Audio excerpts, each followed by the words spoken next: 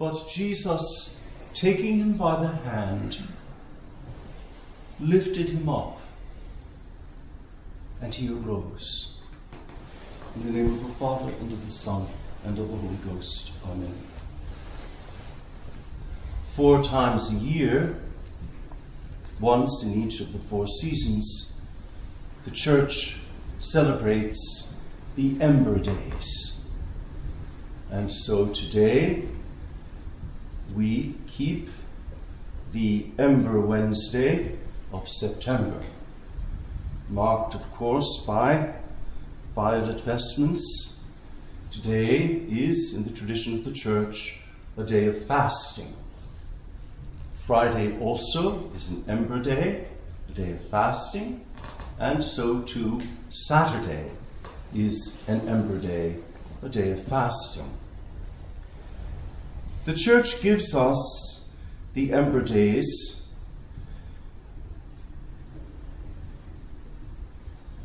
to invite us to an intense prayer of supplication, to a more concentrated attention, listening with the ear of the heart to the Word of God, and yes, to fasting. This because of that word at the end of today's Gospel. And when he was come into the house, his disciples secretly asked him, "Why could we not cast out the demon?" And he said to them, "This kind can go out by nothing but by prayer and fasting." And the Church, hearing this word from the mouth of Jesus, a word that comes from the heart of Jesus, takes it to heart herself and puts it into practice by means of the Ember Days. The Ember Days focus, among other things, on intercession for the clergy.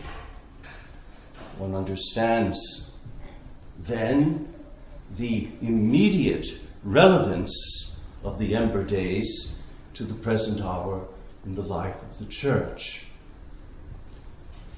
It is a great pity that those who do not have the traditional liturgy are deprived of the Ember Days, because by means of the Ember Days, the Church mobilizes all her children 4 times a year to pray for the clergy.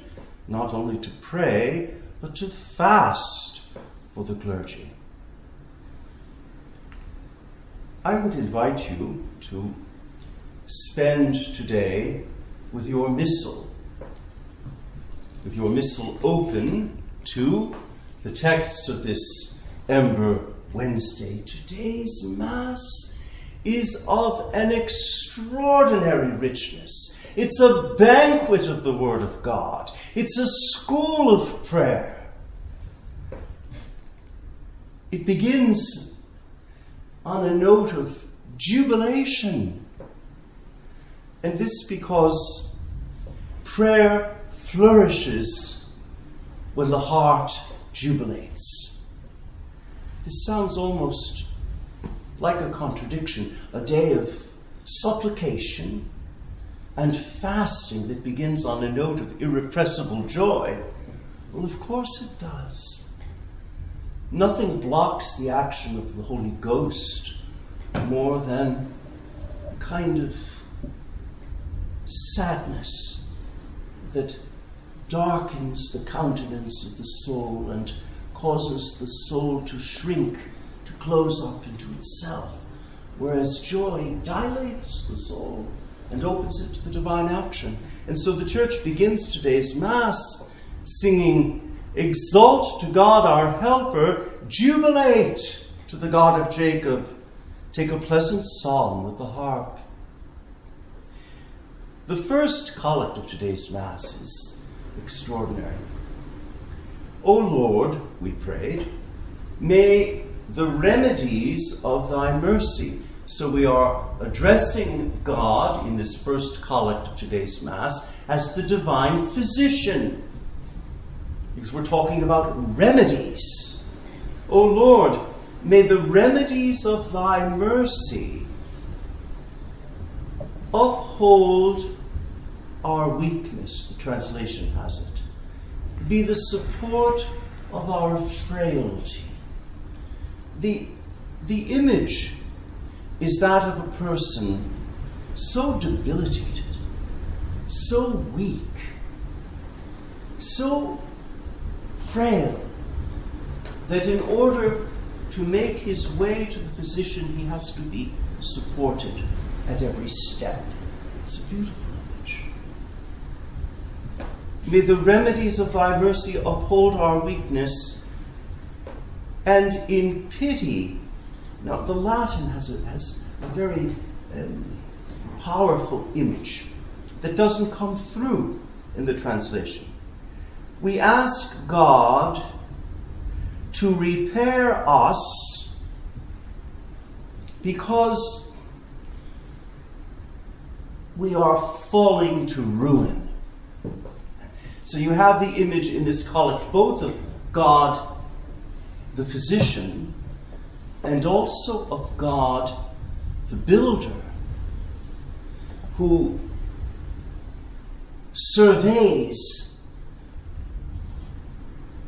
the ruins of a house and sets about repairing it, rebuilding it. That's what we ask for in this collect. The Ember Days are days of reparation. More often than not, we think of reparation only in the ascending sense of the term. That is to say, in ascending reparation, we make ourselves over to God to supply, in some way, for all that others refuse him.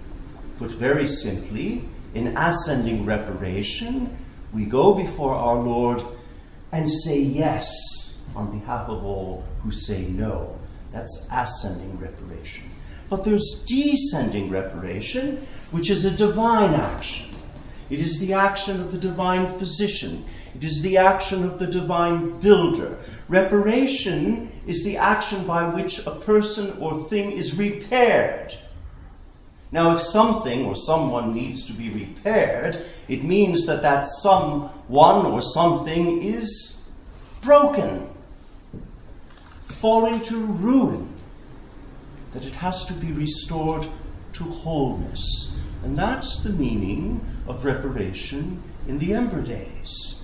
It is the church going before Christ, her bridegroom, her physician, her shepherd, her builder, and saying, repair what is falling into ruin. Is that not a most powerful prayer? Now, I don't have time to go through the whole Mass with you, but you will need, in the course of the day, to look at the lesson from the book of Amos the prophet. That was the first lesson. And you will need to look at the second lesson, which is from the book of Esdras, a magnificent page of sacred scripture.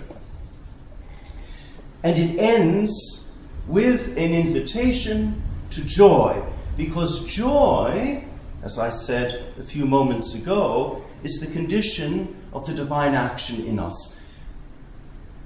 When we give ourselves over to an unhealthy, to an ungodly, self-centered, self-pitying sadness, we close up.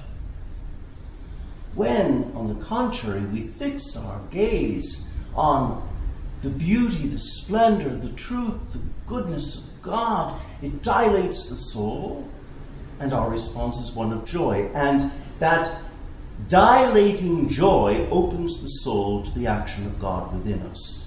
And so, at the end of the second lesson, we have, today is the holy day of the Lord, referring to this Ember Day. Be not sad, for the joy of the Lord is our strength. The gospel, of course, is one that you will want to take home with you and take to heart today, because the gospel gives us the secret of reparation.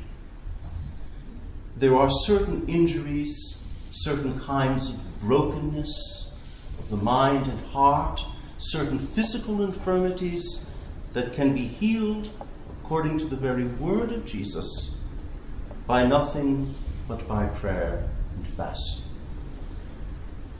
In a few moments, we will have one of the most beautiful offertory verses, antiphons of the whole liturgical year, which, as is so often the case, is the Church's response to the conclusion of the Gospel. Have you ever noticed that? The connection between the end of the Gospel and the offertory antiphon of the Mass. The Gospel ends with Jesus saying, "This kind can go out by nothing but by prayer and fasting." He is, by means of this word, inviting the church, enjoining the church to give herself over to prayer and fasting. And so the church responds, singing to our Lord, "I will meditate on thy commandments, which I have loved exceedingly, because they are my health, my restoration, my joy, my very life. And I lift up my hands to thy commandments, which I have loved." The communion antiphon, which sometimes repeats a fragment of the Gospel, today repeats a fragment of the second lesson. Because in the communion antiphon we will repeat over and over again, "It is the holy day of the Lord. Be not sad, for the joy of the Lord is our strength." And in all of this is the grace of the Ember Wednesday of September. A day of joy, a day of prayer, a day of fasting, a day of reparation. By that, I mean a day on which our Lord, in response to the supplication and penance of his church, pours out repairing graces on the most broken members of his mystical body. And today, as I said, we pray in a special way for the most broken members of the priesthood. It's a very compelling kind of reparation that we make today by means of this Ember Wednesday liturgy. In the name of the Father, and of the Son, and of the Holy Ghost.